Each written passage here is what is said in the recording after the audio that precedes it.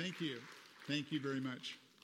And let me just start by sharing one simple thing is I've served under several different pastors, some that you might be aware of, I'll reference in a little bit, and things like that. One of the things the Lord taught me when I went through a very tragic experience in my life, I'll mention in a little bit, that the Lord really shared with me a simple principle. He said, you've learned as a senior pastor how to be served.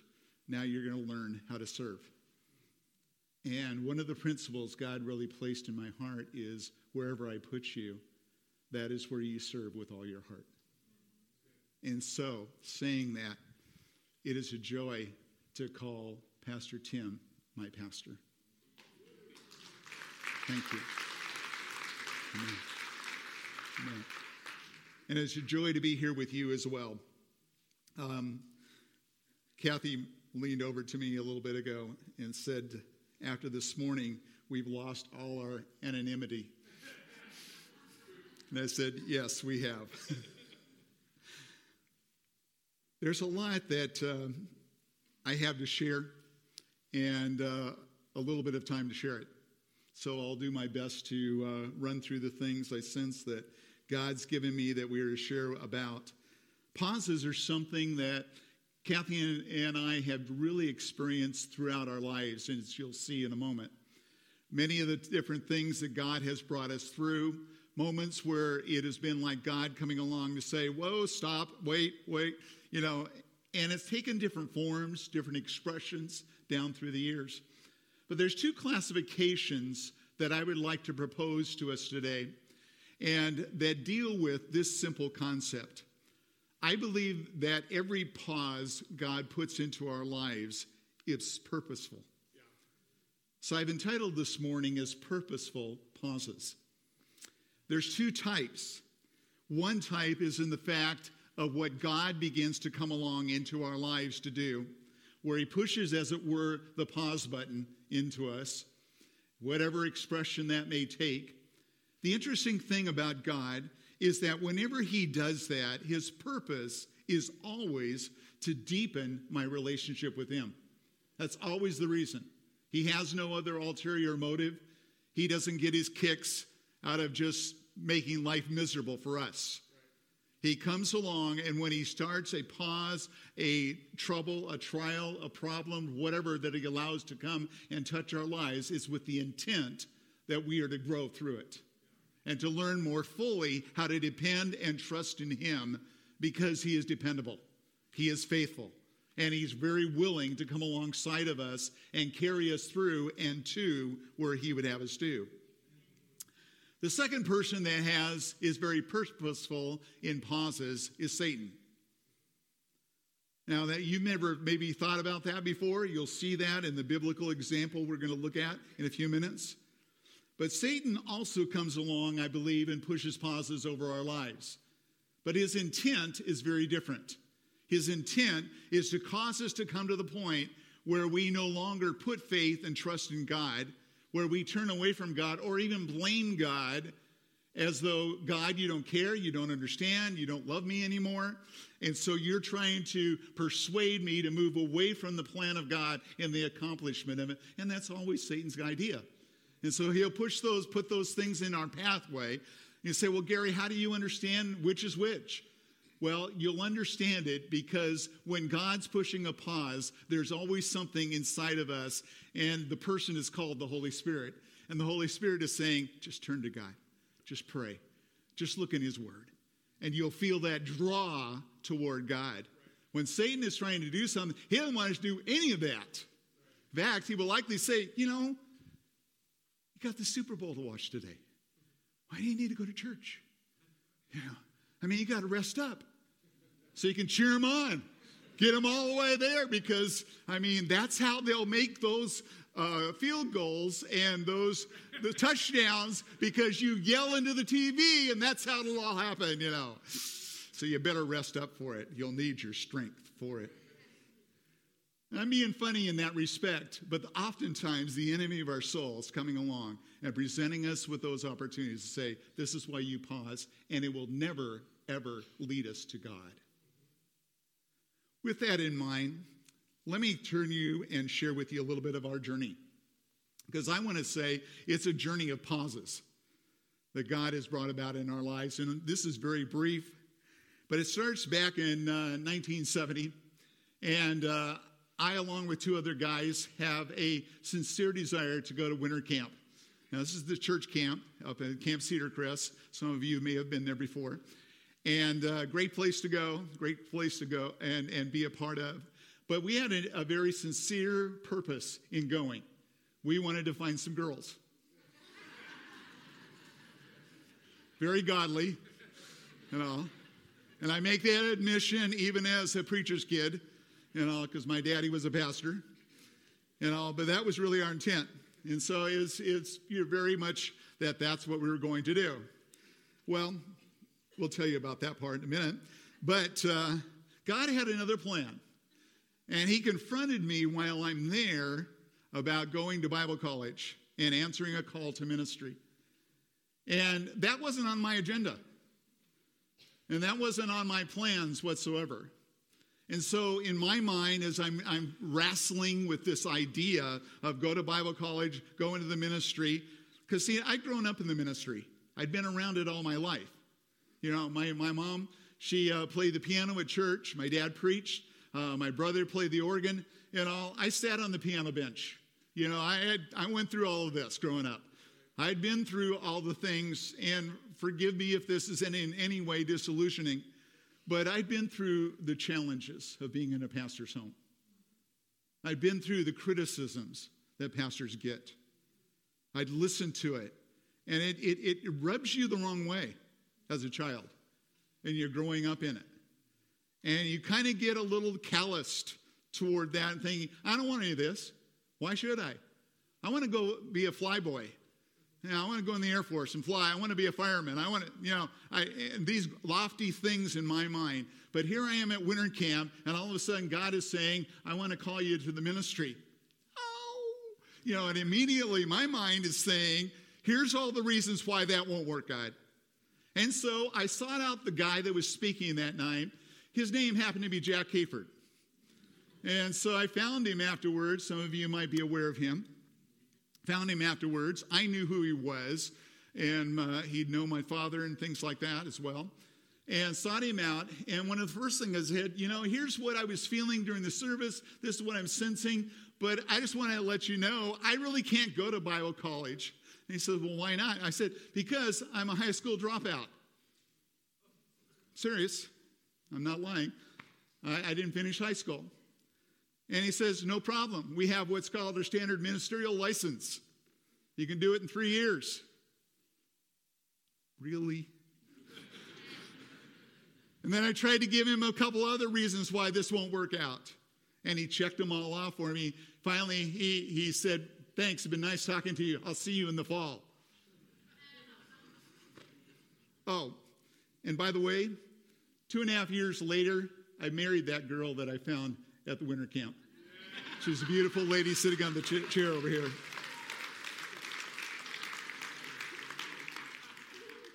In 1973, we went to minister in Kansas City, Missouri, and we worked with youth and worship and music ministry there.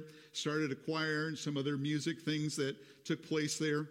And God brought us through a period of time. We also helped work on building the church. Got my construction experience right there and learning how to do those kind of things. We moved from there to Lafayette, Indiana. You might be familiar with that as the home of Purdue University. And place where that is, we went to be the senior pastors there of a thriving congregation of 35. And so forth. And it was a very storefront type of church building that we were at. We had the opportunity of living in the back of the church as well. And that has a whole series of stories that could go with that as well, from that time. But God was gracious. And by the time we left there, about 3.5 years later, God had grown it to about 100 people. And we moved from there to Muscatine, Iowa, 1977. And Muscatine is likely not a place hardly anybody in this room would even be aware of. And but it's a little town on the Mississippi River, south of Moline, Quad City area, and was a nice little area, about 23,000 people within it, and a thriving metropolis that it was. And yet God allowed us the opportunity of really seeing a lot of good things take place. Church grew quite a bit. We had the opportunity to be involved in a radio and TV ministry there while we were there. And things were just going good. And then I get a phone call from the district supervisor saying, would you consider about going to this other location and checking out this church? I think it would be a good match for you and them in going and pastoring there. Okay. So we get in the car and we're on our way there. While we're in the car, we're talking as a family. We have 3 children. And by then, and my son at some point, and I don't even remember the context now, but I remember what he said. He said, Dad, I wonder if we haven't become too comfortable with where we're at. And it was just like that the Holy Spirit just said, did you hear that? Now, I wouldn't have judged we were comfortable as far as being said, oh, it's just kind of nice hanging out here, just showing up, doing our thing and so forth. But the Holy Spirit had another plan. And he took us to Waterloo, Iowa. And we had the opportunity of meeting our Waterloo there. If that makes any sense to some of you from your history and all. Because there, let me give you 2 of the experiences we had. Number 1 was we went there and everything seemed to be made in heaven. People liked us, we liked them, setting was nice, everything like that. But that soon changed and we ended up with a church split. And people just felt like, this isn't where we want to go, and you're not the guy we want leading us, and so, bye. A little while after that, I ended up with a nervous breakdown. And a lot of things just began to move from there very quickly. Some 6 weeks later, after the start of that nervous breakdown, I'd gone into the hospital for 3 weeks and came back. And I was driving a truck on the way to Van Nuys, California, to be a part of the Church on the Way and to serve there. And 3 weeks later, my wife, after she had sold a house, sold 3 cars, loaded up a truck with my son, and drove that truck to California. He joined me there as well here in California. Therefore, I always say, don't ever call or refer to my wife as a weaker vessel. She ain't. Very strong lady and very good lady. And very thankful that she is my wife. I mean that with all sincerity. God brought us to the Church on the Way in Van Nuys.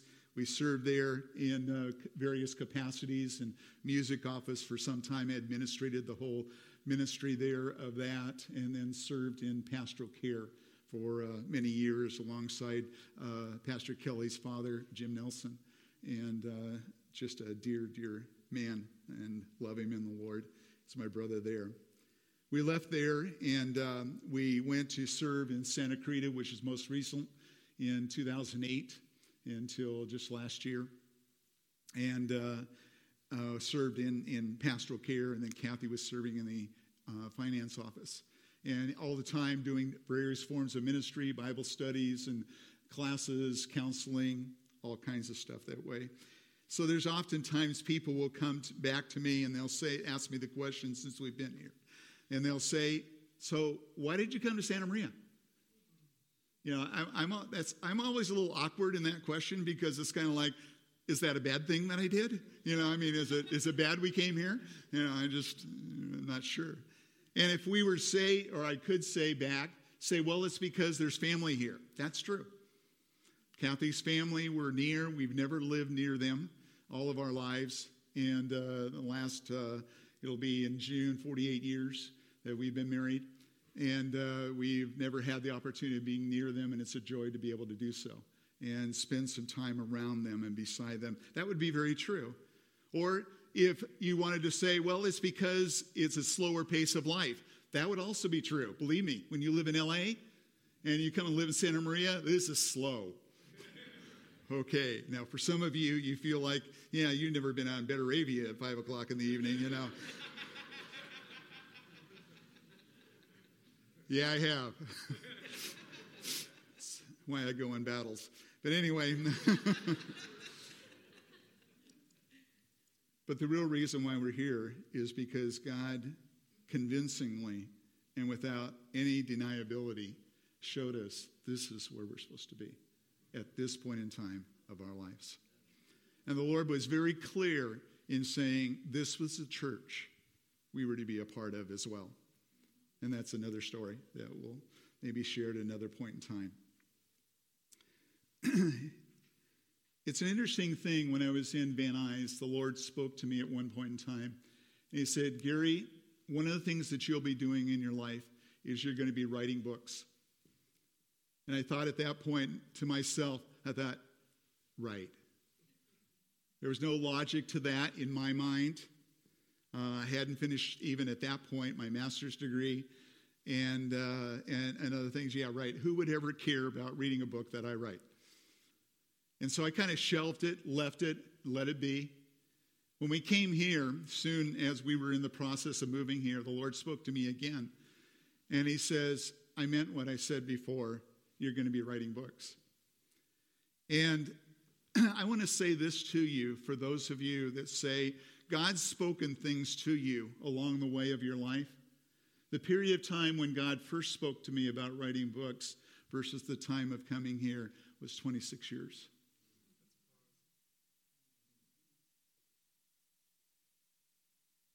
So be careful of coming along making the assumption that because it seemed to take a period of time before the realization of some of those things taking place, that somehow that disqualifies it from being a word from God or being the truth of God for you.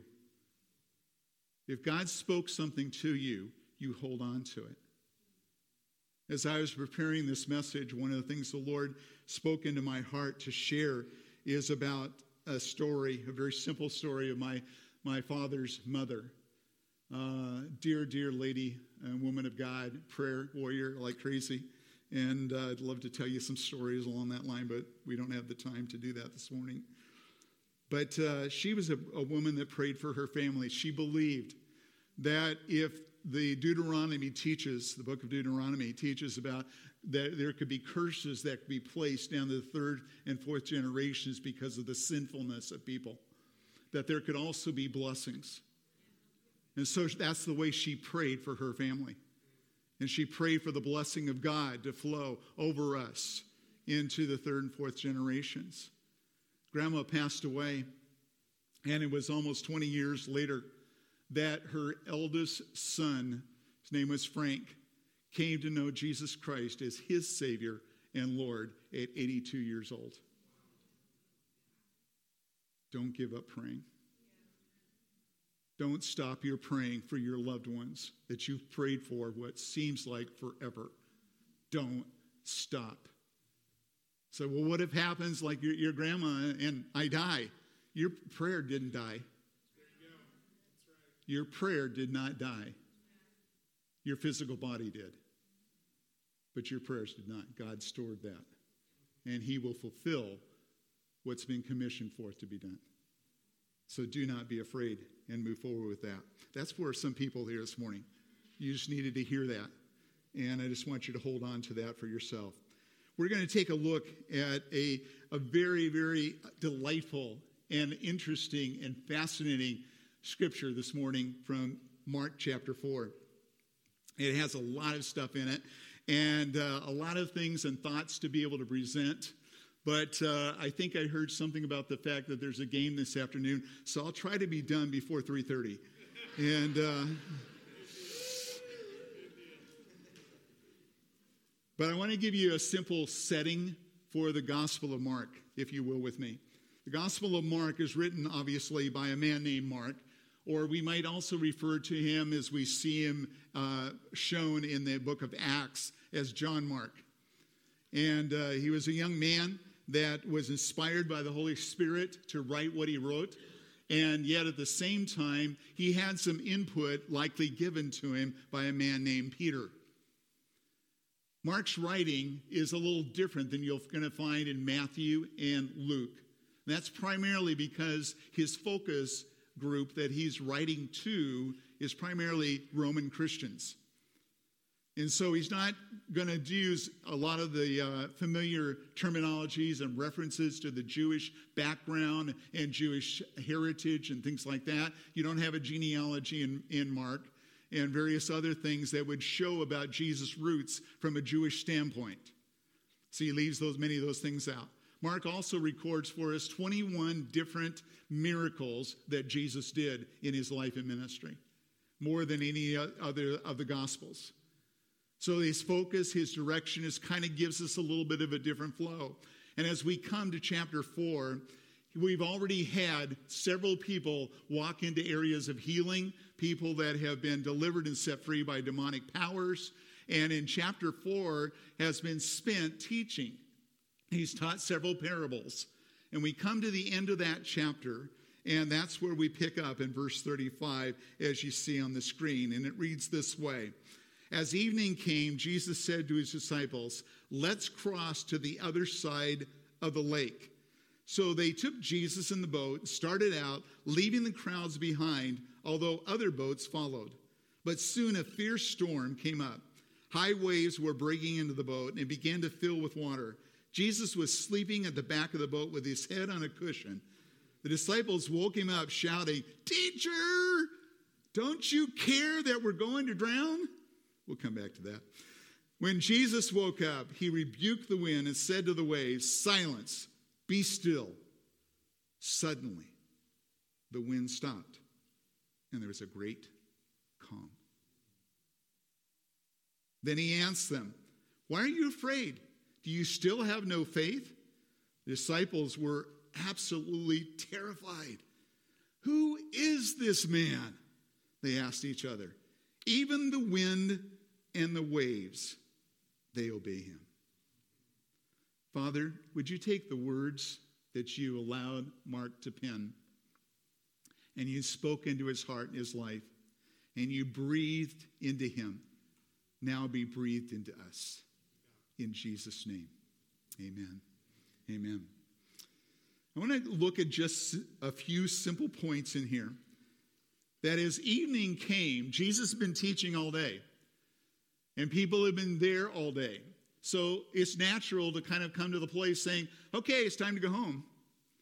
And he's sending them away. And he's been out in a boat where he's been teaching from because of the press of the crowds. People would be pressing in. So they put him in a boat and he's teaching from there out to the people. And so now he's dismissing the crowds. They're going on home. And he's saying, okay, guys, let's get in the boat. Let's go on over to the other side of the lake. Let's cross over to the other side of that lake there. I want to ask a question of us. How much power is there in the words of Jesus?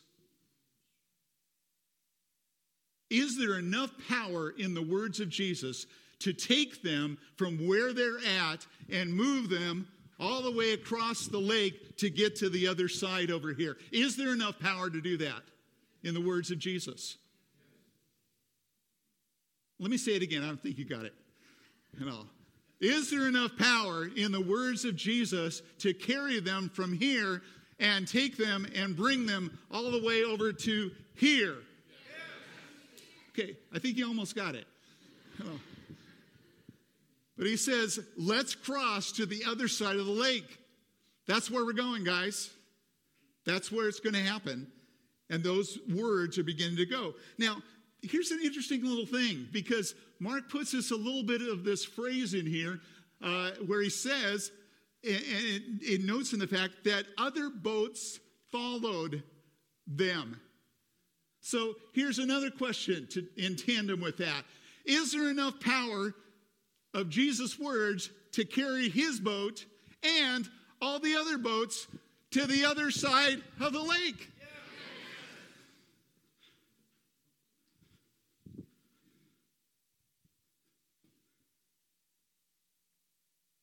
What's waiting for Jesus at the other side of the lake?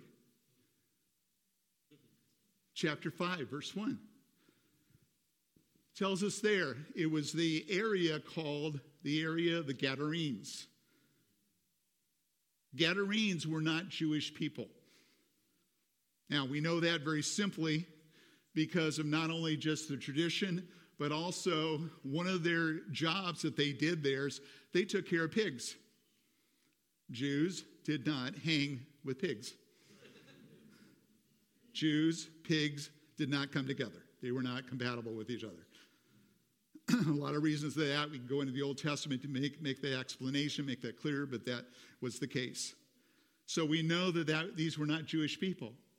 But Jesus had an assignment that called him go to the other side of the lake over here, that his father gave him and said, you're going to be moving from here to there, and you need to come over because I have someone I need you to meet. Now, what's he going to meet? He's going to meet a man that, as the scripture describes it, was filled literally with demons that were demonizing him, and he was wreaking terror in the whole area to the point that nobody could constrain him, nobody could stop him, nobody could do anything to bring about something to keep him from ravaging everything and scaring everybody that was going on, everything that was going around them. Jesus was going to go and meet that man. That's what was happening. Now, not only was that man terrorized, but there was a demonic influence that was over the whole area. Okay? Get the setting of this. Get the context of what's going on here. Because it's very important as we look at this story of what's going to happen. Because the demons in that man began to realize, we know what he's done with other people that have had similar expressions of demonic influence into their lives. What he does is he speaks the word, and those people are set free, and those demons have to run, scared. We don't want that happening here. So there's a little territorial problem going on here.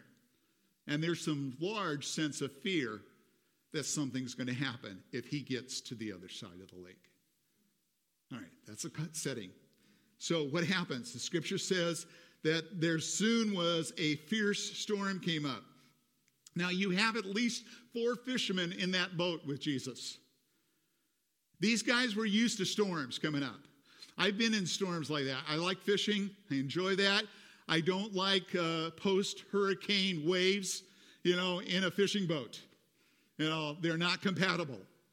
Because I no longer have a pole out the side of the boat. I have me out the side of the boat, and I'm feeding the fish as well.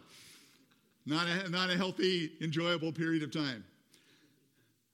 These guys were used to storms, but the scripture describes it. And remember, Peter is helping explain some of this with Mark. And Peter is saying, this is a fierce thing going. I mean, this is bigger than norm. This is out of the ordinary. This isn't the regular run-of-the-mill storm out here. And water is coming in all over the place. And it's moving in onto the boat. And what are we going to do? Let me submit to us. The enemy was trying to come along with Jesus and says, we're going to put a pause button here, and you're not getting to the other side of the lake. Where's that happening in you and me? We got the report about the cancer. We ended up having to walk through the misery and the trauma of a divorce. We got laid off from our job or fired from our job. We got accused of things we've never done before. Whatever it might have been that comes along, in essence, to say about us, say, you are not going to get and fulfill the purpose and plan of God with your life. This is what's going to happen.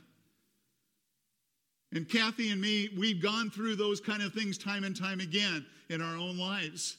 When I hit a nervous breakdown, I came and came out to Van Nuys, California here, and I was at a point where I said, I don't want to pray for anybody. I don't want anybody to know I'm a pastor, or I've been a pastor, ever will be a pastor, and I don't want to have anybody have me say, oh, would you counsel with me? No! Just being honest here. It's that kind of a point where you just kind of say, okay, Satan, you want to push pause? I'll join you. I'll push it too, as well. I don't want it either. But then Jesus comes along and says, let's go to the other side of the lake. I still have a purpose for you.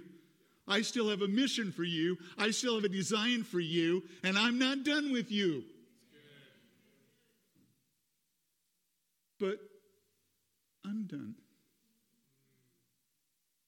So then there comes the conflict. Who do I surrender to? What I want or what he wants? Does that make sense to anybody? You apply it where you need to within your context and your situation. But it boils down to how hell is wanting to come along in any one of our lives and say, let's put a pause button on the plan and purpose of God for your life. And I want to prove to you it doesn't work. I'll tell you here today, the Word of God works. Keep reading the Word of God. Prayer works. Keep praying. Taking the time to be around and with the fellowship of believers works in your life. It will build you up, strengthen you, and enable you to move forward. As Pastor's been sharing and encouraging us toward that the deployment of moving out to speak and minister into the hearts and lives of people, it works. People get saved. People's lives are changed by the power of God. And for those of us that come along, and we would even say, Gary, I've even tried, praying with people, and they just get sicker. Been there, done that. Understand that? I've had them die. So, I got to the place at one point where I said, you don't want me praying for anybody, God. No, you don't. They die, and just kind of.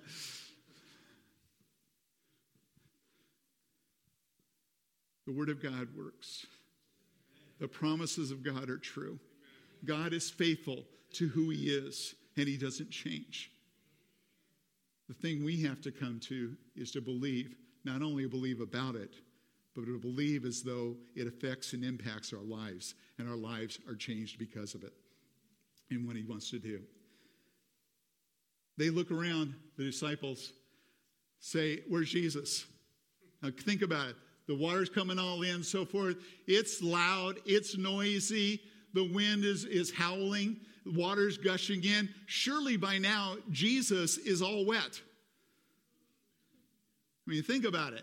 You're in this boat, and all he's laying on a cushion, whatever that means exactly, of some sort, and he's there, but he's got to be all wet. And I don't mean that disrespectfully, by the way, but he is. And they finally come and they look around and say he's sleeping. And the question you have to ask is, how could Jesus sleep through this? I've been in those kind of storms, as I said, fishing before. And man, I wasn't asleep. No way. Not when that boat is going like this, all the time and you feel the water gushing in and you hear it along the side, slapping the side of the boat and things like that. You're not sleeping. Oh, no. How's Jesus sleeping? Because the Father said, I want you to go from here over to here. And I have the capability, power, and willingness to get you from there to here so you can rest in me.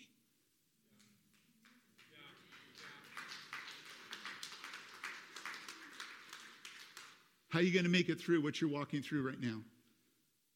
Because Jesus is walking with you. And because of the faithfulness and goodness of the living God that is there for you right now. And takes you from here to there.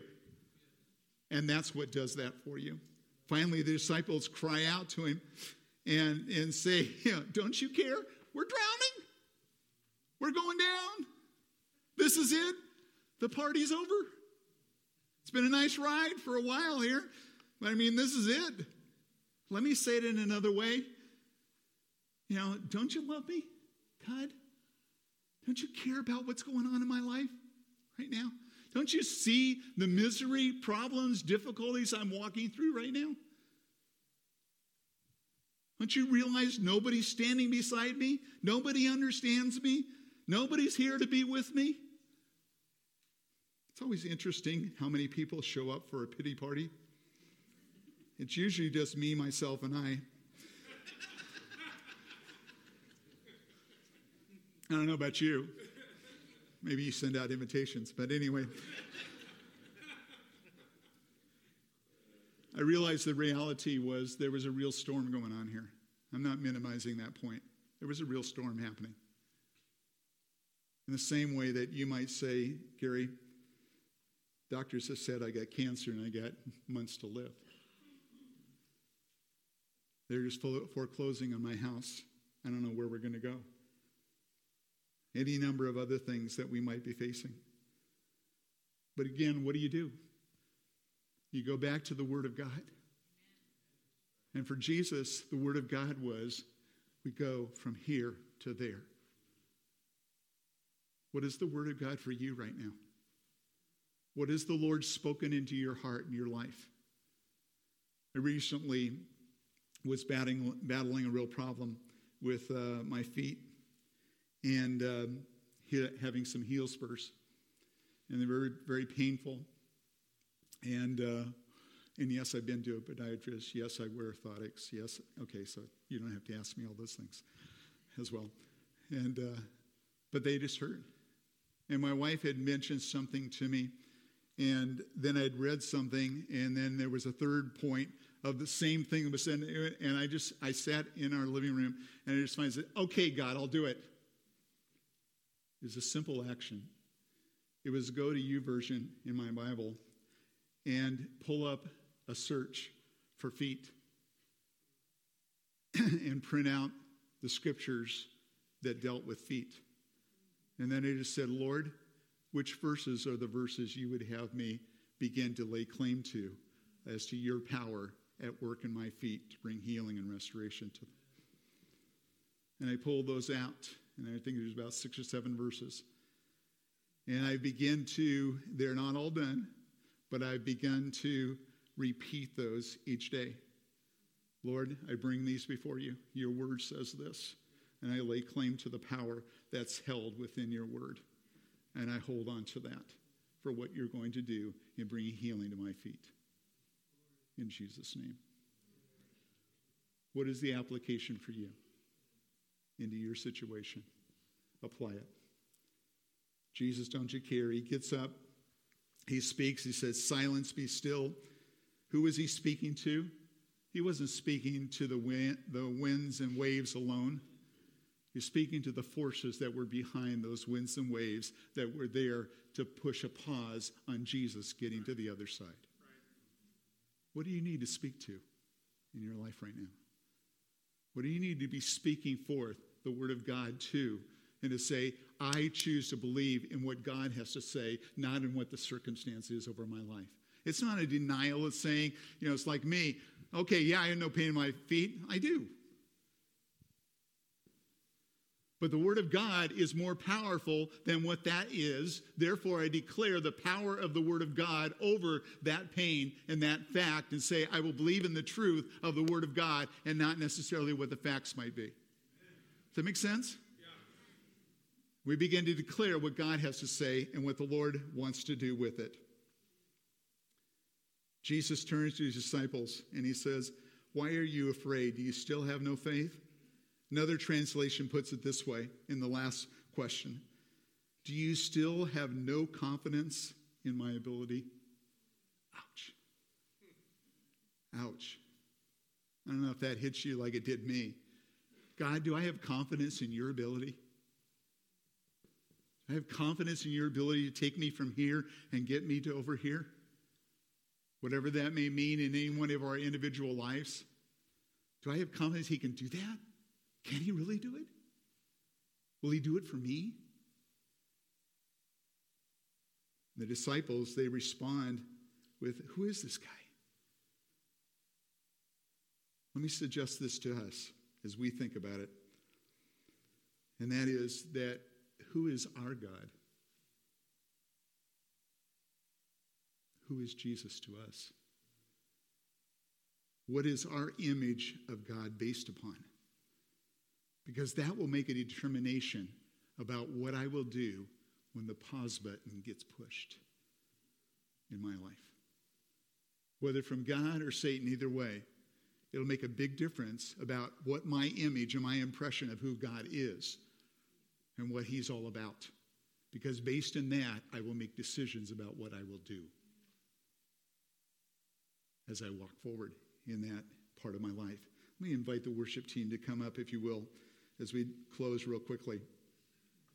Pastor Tim shared with us some things last week that were so good as he closed.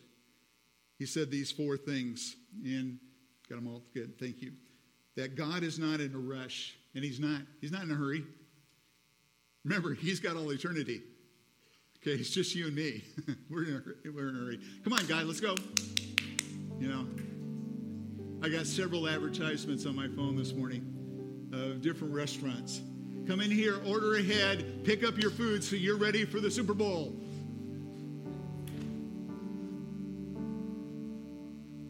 We're always in that rush and hurry. Here we go. And somehow we think God ought to keep up with us. I want to submit to you, we don't need to ask God to keep up with us. We need to learn how to keep up with Him. Because God's already far ahead of where we're at. He just wanted us to tag along with Him. God isn't just at work in my life. He's at work with a lot of people. And I could go in large respects about that in my own life. But walking through a nervous breakdown, by the way, doesn't affect just me. It affects a wife. It affects 3 kids. Everybody got uprooted. Everybody left everything they knew. Everything changed. Everything changed in our lives by that one simple thing. And yet God has brought about redemption after redemption after redemption through it. And God knows what He's doing. We have an enemy, and he's not silent. We've talked about that already. And God will complete what He began. He really will.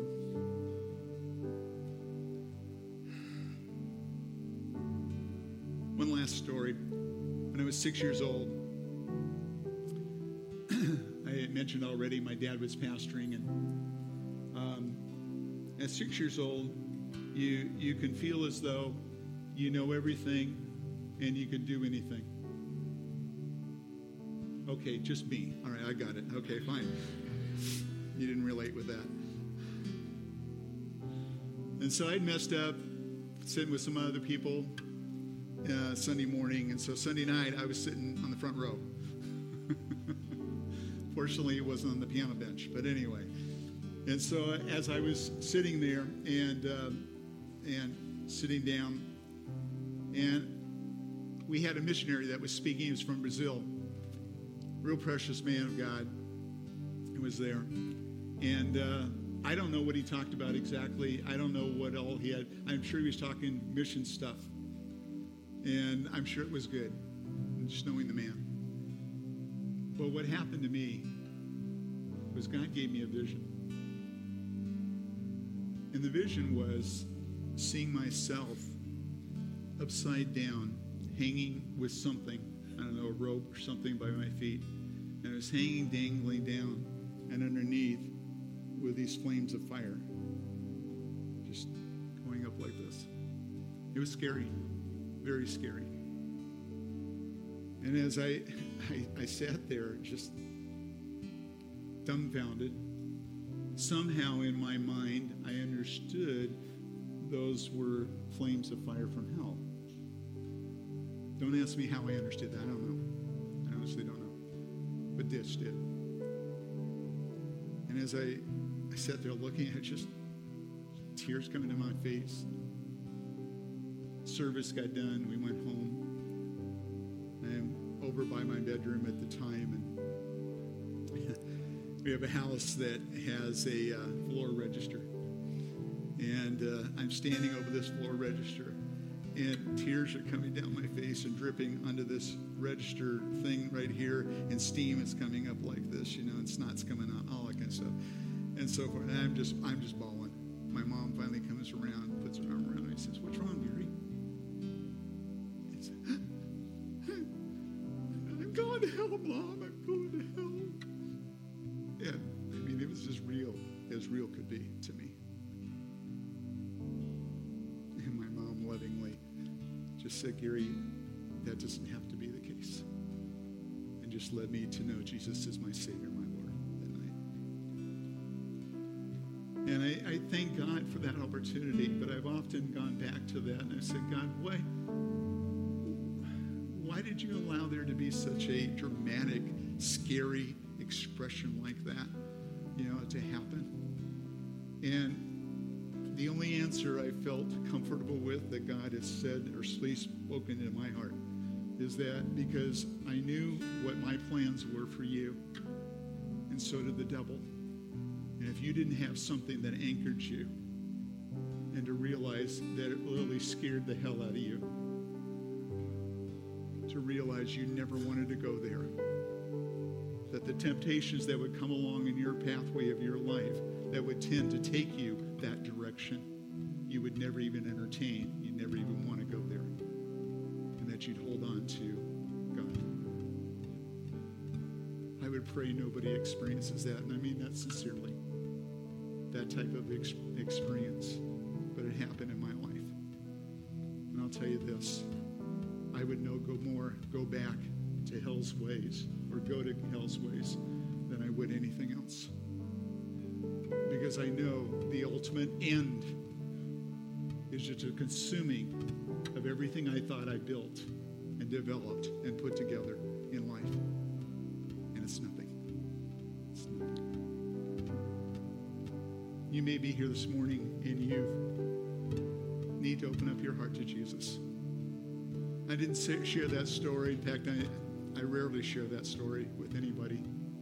It's not the kind of story that builds excitement and joy and happy, praise God, hallelujah, type of thing. It isn't. But I share it with you to say the heart of God for you, if you don't know Jesus as your Savior and Lord, is that He doesn't want that to be your end either. He doesn't. And He has so much better for you. He loves you so much, and He cares about you so deeply that He sent His Son to say, here's how much I love you. And Jesus spread out His arms as far as He could and said, this is how much I love you. And He's never pulled them back as though to say, that's changed with that idea. But He's still holding them out to you and saying, here, receive my love for you. And I'd like to invite that if you're just here this morning, say, Gary, I know I don't know you, or just heard a little bit about stuff about you, and jury's still out about whether I like you or not. But sincerely, I want to ask you. You say, Gary, would you pray for me? Would you pray with me? I want to ensure today, this day forward, this Super Bowl Sunday, I made a decision to follow Jesus.